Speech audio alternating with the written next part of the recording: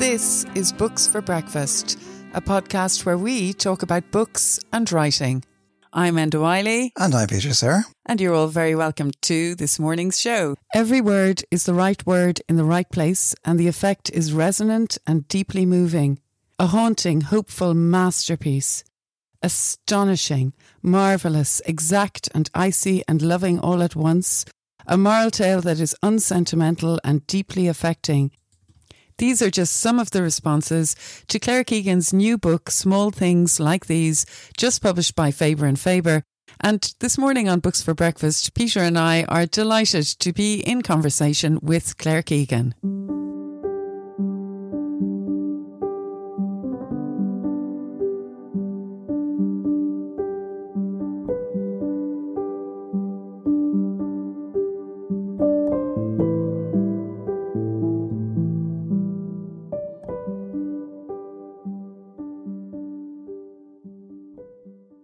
In October, there were yellow trees. Then the clocks went back the hour, and the long November winds came in and blew and stripped the trees bare. In the town of New Ross, chimneys threw out smoke, which fell away and drifted off in hairy, drawn-out strings before dispersing along the quays. And soon the river, Barrow dark as stout, swelled up with rain. The people, for the most part, unhappily endured the weather. Shopkeepers and tradesmen, men and women in the post office and the dole queue, the mart, the coffee shop and supermarket, the bingo hall, the pubs and the chipper, all commented in their own ways on the cold and what rain had fallen, asking what was in it, and could there be something in it? For who could believe that there again was another raw cold day? Children pulled their hoods up before facing out to school, while their mothers, so used now to ducking their heads and running to the clothesline or hardly daring to hang anything out at all, had little faith in getting so much as a shirt dry before evening. And then the nights came on, and the frosts took hold again, and blades of cold slid under doors and cut the knees off those who still knelt to say the rosary. Down in the yard, Bill Furlong, the coal and timber merchant, rubbed his hands, saying if things carried on as they were, they would soon need a new set of tyres for the lorry. "She's on the road every hour of the day," he told his men. "We could soon be on the rims." And it was true. Hardly had one customer left the yard before another arrived in, fresh on their heels, or the phone rang with almost everyone saying they wanted delivery now or soon, that next week wouldn't do. Furlong sold coal, turf, anthracite, slack and logs. These were ordered by the hundredweight, the half-hundredweight or the full ton or lorry load. He also sold bales of briquettes, kindling and bottled gas. The coal was the dirtiest work and had in winter to be collected monthly off the quays. 2 full days it took for the men to collect, carry, sort and weigh it all out back in the yard. Meanwhile, the Polish and Russian boatmen were a novelty, going about town in their fur caps and long buttoned coats, with hardly a word of English. During busy times like these, Furlong made most of the deliveries himself, leaving the yard men to bag up the next orders and cut and split the loads of felled trees the farmers brought in. Through the mornings, the saws and shovels could be heard going hard at it. But when the Angelus bell rang at noon, the men laid down their tools, washed the black off their hands and went round to Keogh's, where they were fed hot dinners with soup and fish and chips on Fridays. "The empty sack cannot stand," Mrs. Keogh liked to say, standing behind her new buffet counter, slicing up the meat and dishing out the veg and mash with her long metal spoons. Gladly the men sat down to thaw out and eat their fill before having a smoke and facing back out into the cold again. And that was Claire Keegan reading from the opening chapter from her new book, Small Things Like These, published just this year by Faber and Faber. Claire Keegan was brought up on a farm in County Wicklow, the youngest of 6 children. Her stories have won numerous awards and have been translated into more than 20 languages.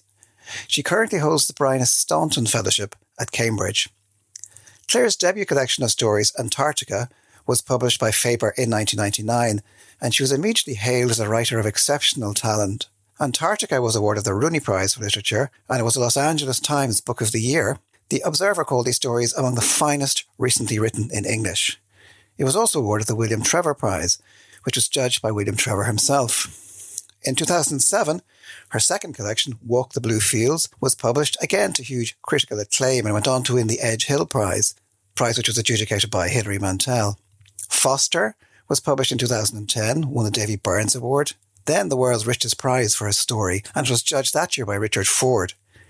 Keegan's stories have appeared in The New Yorker, Granta, the Paris Review, Best American Stories, have won numerous awards. She's also renowned as a teacher of creative writing. Claire Keegan's books have consistently received outstanding praise, and rightly so.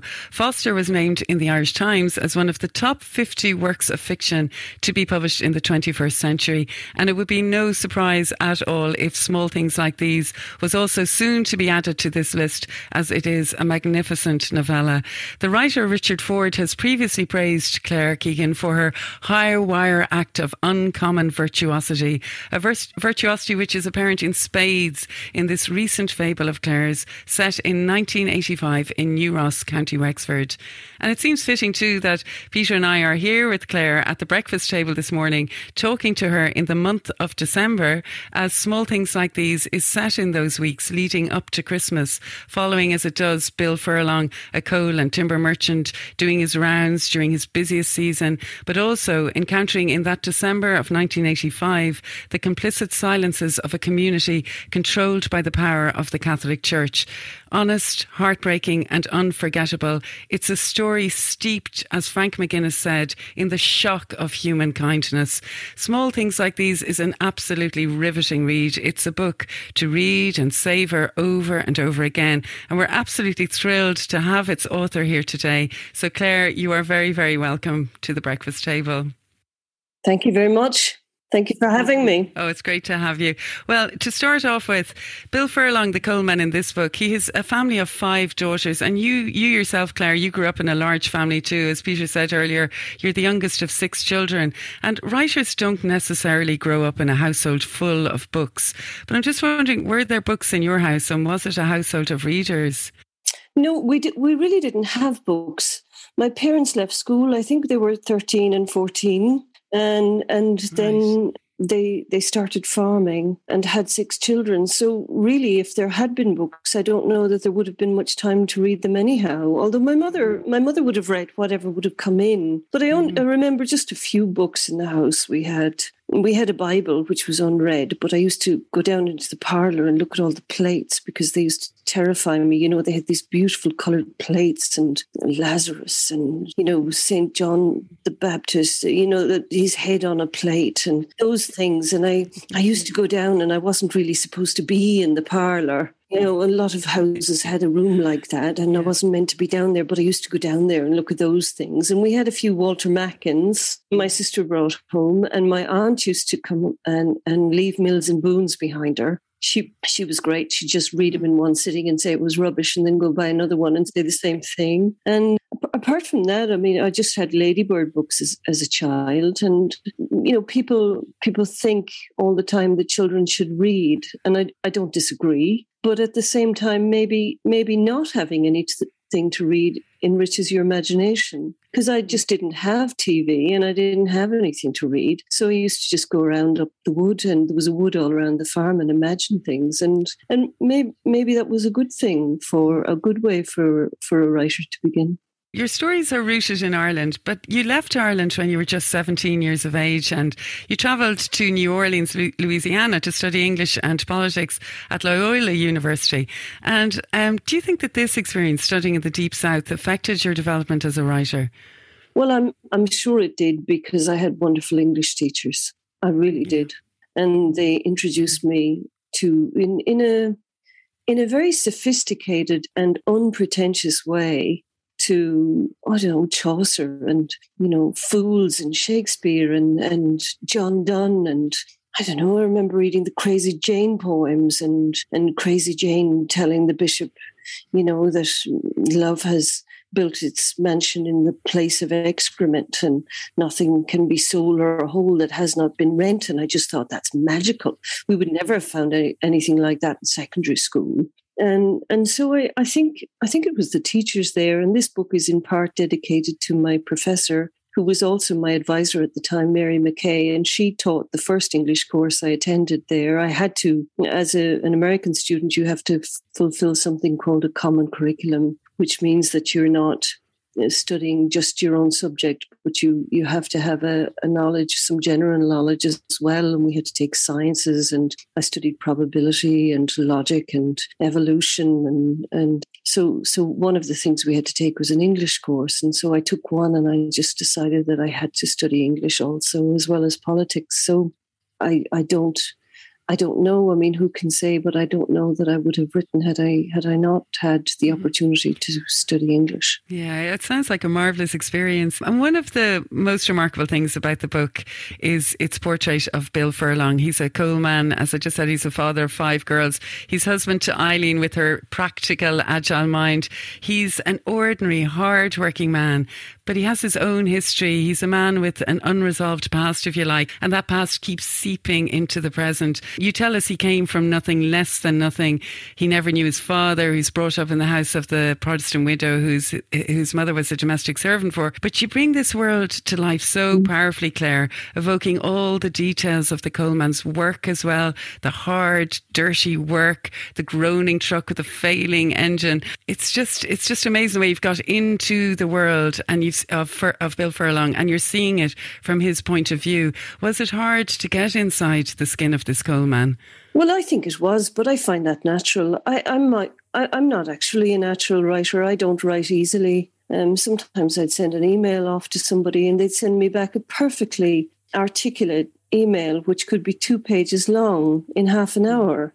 And it'd take me, at least 3 hours maybe to write something like that. So, but I didn't expect anything about writing to be easy. One of the loveliest things I think that happened to me was when I started writing, I read the Writers at Work interviews from the Paris Review. They were accepted and published on their own. And everybody in there, in one way or another, said they found it very difficult.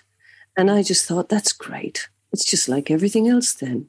It's going to be difficult if you want to say something freshly in the English language or in any other language about what it means to be human, and have it stand up and lie down aesthetically at the same time, that's never going to be easy. So I simply accepted that when I was young, and I think teaching creative writing also gave me the chance to, and the challenge of articulating why something doesn't work.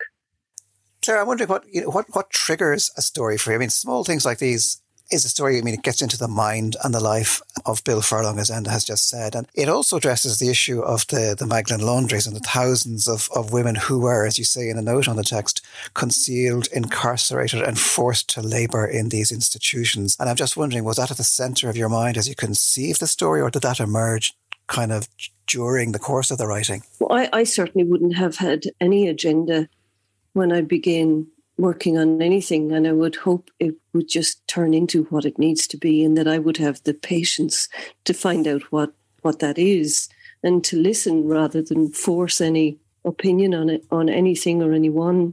But I was intrigued by, what do we do with the knowledge that we cannot bear? I'm really interested in, it just seems that a friend of mine said to me when I was really young, she said, there's no box in your mind for some things that happen to you. There's nowhere to put them. And I was intrigued by what this man would do with the knowledge, with the experience he had in the book at the convent, and how do you then carry on? And can you carry on and do nothing? And can you do something and carry on? And if so, what do you do? And how able are we? And how do we cope? And I felt that Ireland was very much then in the stranglehold of the Catholic Church and its backwardnesses and its misogyny and its unchecked power. And I having grown up in that society, I suppose I wound up through this book saying something about it. And I suppose I may have wound up saying something about how difficult it was to be Christian in Catholic Ireland. Indeed, and I'm mindful also of the fact that the first thing that we encounter as a reader is an extract from the 1916 proclamation. The Irish Republic is entitled to and hereby claims the allegiance of every Irish man and Irish woman. The Republic guarantees religious and civil liberty, equal rights and equal opportunities to all its citizens, and so forth. And I was wondering, that idealistic set of aspirations it's almost like an ironic commentary on a society that was actually achieved. It's kind of like a disconnect that we're acutely aware of in this story. Would you say, isn't that the case, Claire? Well, that quotation concludes with the words cherishing all of the children of the nation equally. And it just feels like something that's passed around as an actual postcard. I mean, it is an actual postcard. And I was in Dublin there in the summer, and I saw it written on the side of a wall outside of a pub. It was painted onto the wall. And I think it's held up as almost as an advertisement sometimes for Ireland of the saints and scholars. But I mean, we treated children, women and children horribly in our republic. We created ourselves, and I suppose I wanted to put that there, and maybe have it be read in a new light or in a different light. I'm not a patriot and I'm not a nationalist. I just see them as forms of chauvinism. And so I just wanted to take another look at what we promised and what we made. And I know that it's 100 years today since the treaty was signed, for the Republic. Claire, it's a book set in the 1980s, and I enjoyed reading because it was a decade I remember so well. I was a student at the time. The abortion referendum failed to be passed in 83 and 86. Our young people were emigrating. There was no work. The church and the state were, as you said, dangerously hand in hand. It was a really tough time to live in Ireland. And the Ireland your book describes, it's a tight, closed, small town society dominated by the church, and people's fear of going against it or being seen to oppose it. And there's a pressure in the book. Well, I felt anyway, a moral pressure. As you said earlier, what's he going to do when faced with a really horrific realisation of what's going on in the convent? And during the summer, I heard you talking to writing students over from America, and you said that when writing a story, put someone in deep water physically. And Bill Furlong, he certainly does find himself in deep water, doesn't he? And this is one of the dilemmas, isn't it? The main dilemmas of the book. Well, I think that every central character is in deep water physically. If you're a central character, you can't be having a good time most of the time, or at least in the books I like, you cannot be. And yes, I think he is, and I do think that people, I teach creative writing, and people have a tendency to analyze what is going on instead of to physically portray what is going on, and that we are first of all physical. All our feelings are in our bodies, and I'm constantly teaching that I don't actually want an analysis, or I'm really not interested in themes. I'm interested in how people cope, how people sleep, how people eat or don't eat, or he's a man I discovered who can't sit still. He finds it very difficult to sit still. So whatever is at him makes him keep going, and I think that's why he's out on the lorry all of the time. I tried to keep him in the prefab because he owns the place, but he's not actually able to sit still. That wasn't, and none of that was plausible. And I realized he just needs to be on the go. So I had to go with him. Yeah, no, just go with him. One of the things that's really noticeable for me reading it is that there's an almost unbearable tension in the story. I mean, it's kind of, and it's the tension that interests me as a reader. I don't mean drama, but just a tension, like he's going about his ordinary life, but there's all these kind of pressures on him. There's the rush to get the coal from the quays, the rush to get it out, the truck that's about to collapse, it seems. And then there's the pressure from his past. There's kind of all kinds of pressure from the expectation to behave in certain ways. And it's just, you have this sense of great emotional kind of tension that's constantly building up. I mean, there's one point, for instance, where Furlong arrives at the gate of the coal yard and he finds that the padlock is frozen. And there's this sentence: when he reached the yard gate and found the padlock seized with frost, he felt the strain of being alive. And you really feel that strain and tension. And likewise later when we read, of late he was inclined to imagine another life. And I'm just wondering, I mean, do you think good writing needs to have that kind of element of strain or tension to kind of to make it work? I do. From my own reading taste, I do feel that.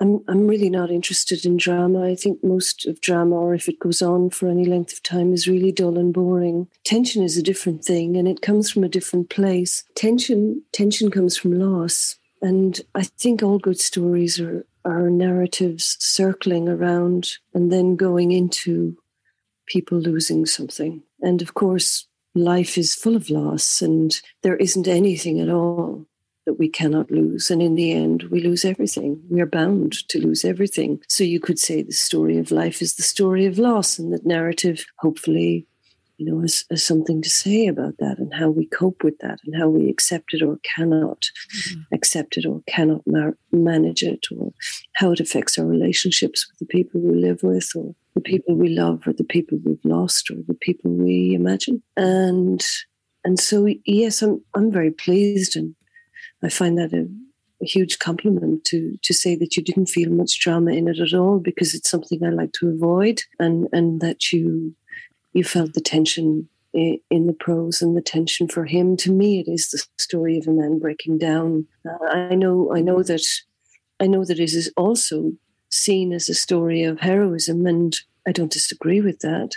And anyway, it's not up to me to disagree or agree. It's the reader's book now. But I do see him breaking down. I see him as somebody who is trying to stay ahead of what he feels, and that the past is catching up on him. And he's not able to keep going the way he used to keep going. And he's going to be 40 next year, and Christmas is coming, and I feel that whatever shield he's wearing is growing a bit thinner. Speaking of Christmas, I mean, there's a sense in which, small things like these is kind of a Christmas fable in a way. I mean, Bill Furlong is disappointed as a child when he gets a gift of a Christmas carol, because he'd wanted a jigsaw, and I suppose he wanted to know who his father was. And as an adult, he tells his wife that he wants David Copperfield as a Christmas present. And no accident feature. There's a kind of a Dickensian sort of feel to it. Is that conscious? Or? Well, I mean, everything I did was deliberate in the book. It's all deliberately put in there and considered, and whatever mistakes are in there, are all my own. But I haven't read Dickens, you see. So, to my shame, I just haven't read Dickens, and I haven't read Proust either. So I'm going to try and do something about that this year. But clearly, Peter's been reading Proust recently, haven't you, Peter? Yeah, well, I haven't. Well, I'm kind of in the middle of it. But I was also thinking, because one of the things about that Christmas thing as well is like the weather. The relentless cold. It's almost like an extra character, and it reminded me actually of Foster when the heat, the unwanted heat, is like an extra character in the story. And here it's the cold, the relentless cold, which is very much part of the atmosphere. But anyway, the other thing, I suppose, speaking of Dickens, I mean the other writers, I suppose that I'm put in mind of would be, people like Chekhov or McGahern or Carver or Eudora Welty. I mean, writers who, I suppose, so freshly and with great insight reveal the lives of the characters and with great nuance too. And I wonder, are these writers that have inspired your work, or what writers do you look to for inspiration and guidance? Well, I think you've named some of my favourite writers there. I just love Eudora Welty. And Eudora Welty wrote a wonderful essay on Chekhov. It's in a book called The Eye of the Story. And one of the things she said about Chekhov is that Chekhov would never dream of making a point of anyone. And I think that's the type of fiction I really dislike. It's where a character is used as almost a cardboard vehicle to make the author's point. And none of us is that. No one of us is a point. You know, we have lives, and I tried to ask myself, if the prose is all right, you know, would it be all right if this was you? If this was the language that was used, would it be fair? But yes, I just love Chekhov. And one of the things Chekhov said in a letter, I think to his brother Alexander, he said that grace is when you make the least number of movements between 2 points. And I read that and I thought, oh, isn't that so beautiful? Because I love how light-handed he is and how athletic his imagination is. And I think he also had great faith in the imagination that it would meet his needs. And I think it does. I think, you know, language is older and richer than we are. And if we are patient and we really want it and we're looking for it and we go beyond ourselves and don't think about ourselves as writers, but think about, well, in this case, just being a coal man coming up to Christmas in that set of circumstances, that it will somehow meet you in that place. But yes, and I really like Turgenev and of course McGahern and William Trevor and Emily Dickinson and Elizabeth Bishop. I read a lot of poetry and still read poetry every week, and it means a lot to me. And the work of Louis MacNeice has meant a lot to me over the years, and Philip Larkin and Kavanagh and I've been studying Dubliners this year as well, which was wonderful, a wonderful thing to do. So I think I'm just freshly struck all the time by how magical reading is. It just feels like a magical thing to be able to do that and find what these people have written. And, you know, they're dead and still so many of them, and still they've left these stories and these poems behind. And it's just a beautiful fact that you can go and read them. Oh, Claire, you want me to go straight off now and start reading? They're all my favourite writers as well, by the way, so I'm completely connected with you there. Well, talking of McGahern, he said that all good writing is suggestion and all bad writing is a statement. And I think that kind of fits into what you were just saying there. But small things like these, it very much veers on the side of suggestion. At the end of the book, Bill Furlong's coming home on Christmas Eve night. He could feel a world of trouble waiting for him. And you don't tell us what's going to happen next. But as readers, we're left to imagine the book's end. What next is going to happen? Imagining the dangers that lie ahead for Bill Furlong and his family. And Sean O'Hagan, when he was writing about Foster in The Guardian, he said that the sparseness of the form in your writing extends from the writer to the reader and allows all that is not said to hold sway in the imagination. And I mean, just listening to you there, you really believe in having faith in the power of the imagination. It's important to you as a writer, isn't it? It's not only important to me as a writer, it's very important to me in regarding the reader. Yeah. I also have great faith in the reader's imagination. Mm-hmm. And that, you know, when I'm really reading, I can't, or doing anything really, I can't bear to be micromanaged. Yeah. If you kind of present it to me and show me something and leave it to me, I'll probably be fine. But if you want to tell me what I need to do, you know, and kind of take over, I just can't bear it. I'm not able for that. I'm genuinely not able for that. So I really try not to do that to my reader, so that they themselves are left to put it together. And it seems to me that the type of writing I like is the writing where it says just enough. Yeah. To me, enough is elegance. And of course, you have to decide what enough is. But it seems to me that a lot of things in life, you know, which are elegant, have to do with being just enough. Like a good conversation is where you said just enough, and just enough was said to you. And probably the best meals I ate were the ones where I ate just enough. Or there's something about that which, in our capitalist world, where we are told that we should have more, and you know, if you buy two, you can get another one free, and you know, your kind of questions at the cash cash out was, why don't you buy another one so you can get another one? And it's all more and more. And I'm really interested in prose or any writing, in any genre, where the author chooses really well and chooses a few things and then puts them to good use. And I find that to be the most elegant prose. And it doesn't interfere with style. Yeah, I mean, it really doesn't. You can have any style and still, I think, make that work for you. You can write a 600-page novel and still have said just enough, I think. It's not about the shortness. It's not about the length of it. But that kind of reminds me of Alistair MacLeod when he was asked, he didn't publish that many books, but he just said, I write when I've something to say as well, which I thought was a great answer. But speaking of the imagination, I often think, I was a teacher for years, and I often think children have buckets of it. They just have a natural flair to writing and they have fun with it. But could you just speak a little bit more about that? Does writing come naturally to you? Do you have fun writing?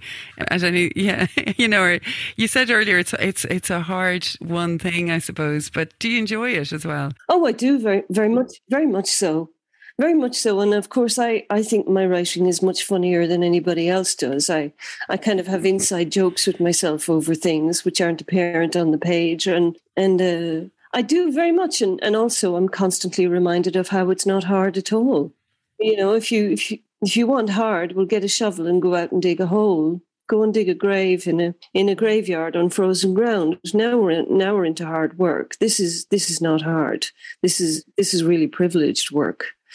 But I do think that making it fine and finding your best work takes patience and perseverance. And I don't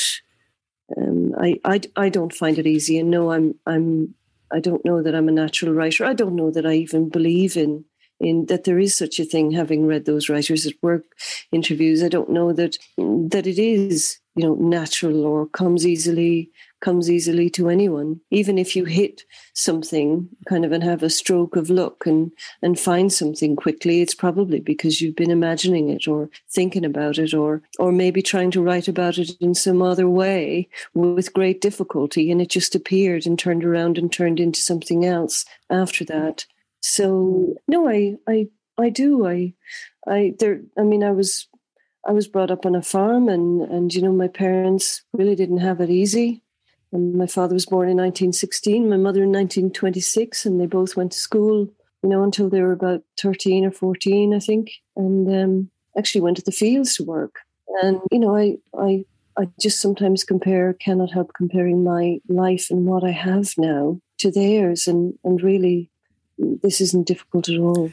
Clara, last question. You're an acclaimed teacher of writing and you run writing courses. And in the acknowledgements to your book, you also thank your students. I mean, does teaching inspire you? Without doubt. It not only inspires me, it engages me. I don't think I've ever gone to teach a workshop and wished I was doing something else. And that's extraordinary. I made a promise to myself when I was a child. My parents used to go to a place in Shalala to go dancing. They weren't drinkers, they'd have a glass or something, but they used to go to dance. And my mother used to love chatting to people after the music stopped. And we lived up a lane on a farm, and it was a bit lonesome for her there. She didn't drive. So she used to chat to people down there after the music stopped. And I used to sit, and all these men would be leaning against the bar. And so many of them were drunk, and it was the 80s. And they hated what they were doing, or they couldn't find work that they wanted, or any work. And I remember promising myself that I'd get a job I liked. And I think I feel that every time I teach a workshop, that I go into work being so pleased that I can do this and have the privilege of arguing sometimes for a full day in one way or another, for or against. Paragraph structure, usually, is what it comes down to. Narrative and paragraph structure. And I think, isn't that just lovely that there's so many people who really are interested in that and really want to write? And some, I often teach women, middle-aged women, women my age, and that's lovely because they're there because they really want to be there, because they've chosen to be there, and some of them have raised their families and come back to learning in a different way, in an entirely different way, and really want to write. And so I've just had the privilege of being able to teach for half my life now, and I cannot say that I found it anything but fine for the vast majority of the time. That's really lovely to hear. Mm. I get smitten by it too as well, Claire. I love teaching, going in, teaching poetry. It's a fantastic thing. I think it was Maya Angelou said, if you have, give, and if you know, teach. So it's a good thing, I think, because you're kind of giving as well, and it's the great community spirit there too. But anyway, Peter, do you think it would be lovely to hear Claire? Yeah, to end maybe with another extract from Small Things Like These. It'd be lovely to hear, Claire. Thanks. Christmas was coming. Already a handsome Norway spruce was put standing in the square beside the manger, whose nativity figures that year had been freshly painted. If some complained over Joseph looking overly colourful in his red and purple robes, the Virgin Mary was met with general approval, kneeling passively in her usual blue and white. The brown donkey, too, looked much the same, standing guard over two sleeping ewes and the crib where, on Christmas Eve, the figure of the infant Jesus would be placed. The custom was for people to gather there on the first Sunday of December outside the town hall after dark to see the lights coming on. The afternoon stayed dry, but the cold was bitter, and Eileen made the girls zip up their anoraks and wear gloves. When they reached the centre of town, the pipe band and carol singers had already assembled, and Mrs. Keogh was out with a stall selling slabs of gingerbread and hot chocolate. Joan, who had gone on ahead, was handing out carol sheets with other members of the choir, while the nuns walked around, supervising and talking to some of the more well-off parents. It was cold standing around, so they walked about the side streets for a while before sheltering in the recessed doorway of Hanrahan's, where Eileen paused to admire a pair of navy patent shoes and a matching handbag, and to chat with neighbours and others she seldom saw, who had come from farther out, taking the opportunity to draw and share what news they carried. Before long, an announcement was made over the speaker, inviting everyone to assemble. The councillor, wearing his brasses over a Crombie coat, got out of a Mercedes and made a short speech before a switch was flipped and the lights came on. Magically then, the streets seemed to change and come alive under the long strands of multicoloured bulbs, which swayed pleasantly in the wind above their heads. The crowd made soft little splashes of applause, and soon the band piped up. But at the sight of the big fat Santa coming down the street, Loretta stood back anxious and began to cry. "There's no harm," Furlong assured. "'Tis just a man like myself, only in costume." While other children queued up to visit Santa in the grotto and collect their presents, Loretta stood in tight and held on to Furlong's hand. "There's no need to go if you don't want to, Laniv," Furlong told her. "Stay here with me." But it cut him all the same, to see one of his own so upset by the sight of what other children craved, and he could not help but wonder if she'd be brave enough or able for what the world had in store. That evening, when they got home, Eileen said it was well past time they made the Christmas cake. Good-humouredly, she took down her Odlum's recipe and got Furlong to cream a pound of butter and sugar in the brown Delft bowl with the hand mixer, while the girls grated lemon rind, weighed and chopped candied peel and cherries, soaked whole almonds in boiled water and slipped them from their skins.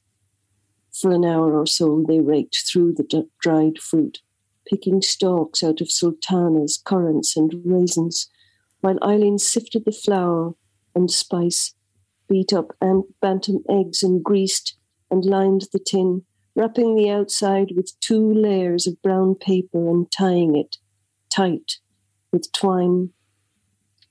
Furlong took charge of the Rayburn, putting on tidy little shovelfuls of anthracite and regulating the draft to keep the oven low and steady for the night.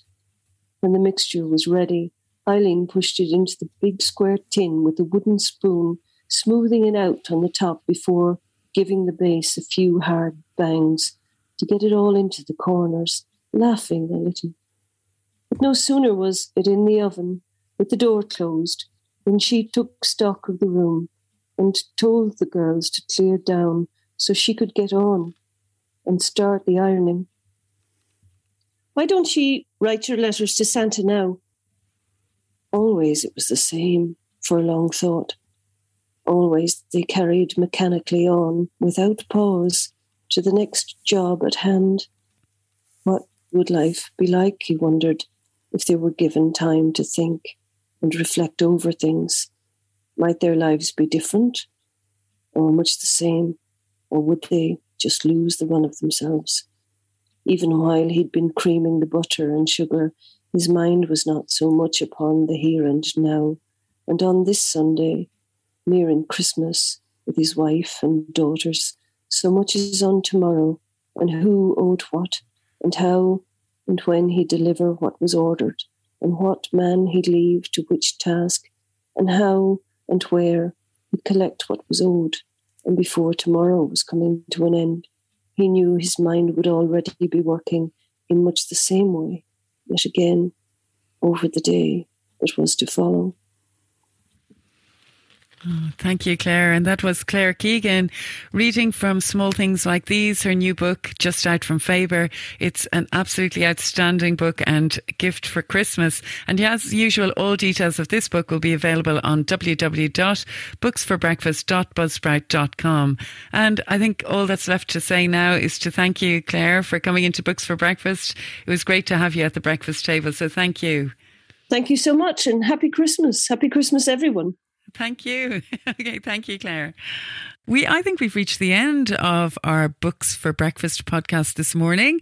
I'm definitely rushing off to have more coffee. And I'm Enda Wiley, and I have Peter Sir here with me. And Peter, would you like to tell everyone about the details of the podcast if they'd like to listen again? Well, you can subscribe at all the usual sources, Google and Apple and so on. And if you want to check out the notes that go along with this podcast, you can go to booksforbreakfast.buzzsprout.com. And yeah, so we'll be back again. We'll have the toast on, we'll have the kettle boiling, we will have more books to discuss, and we're looking forward to having you here. So goodbye, everybody. Goodbye.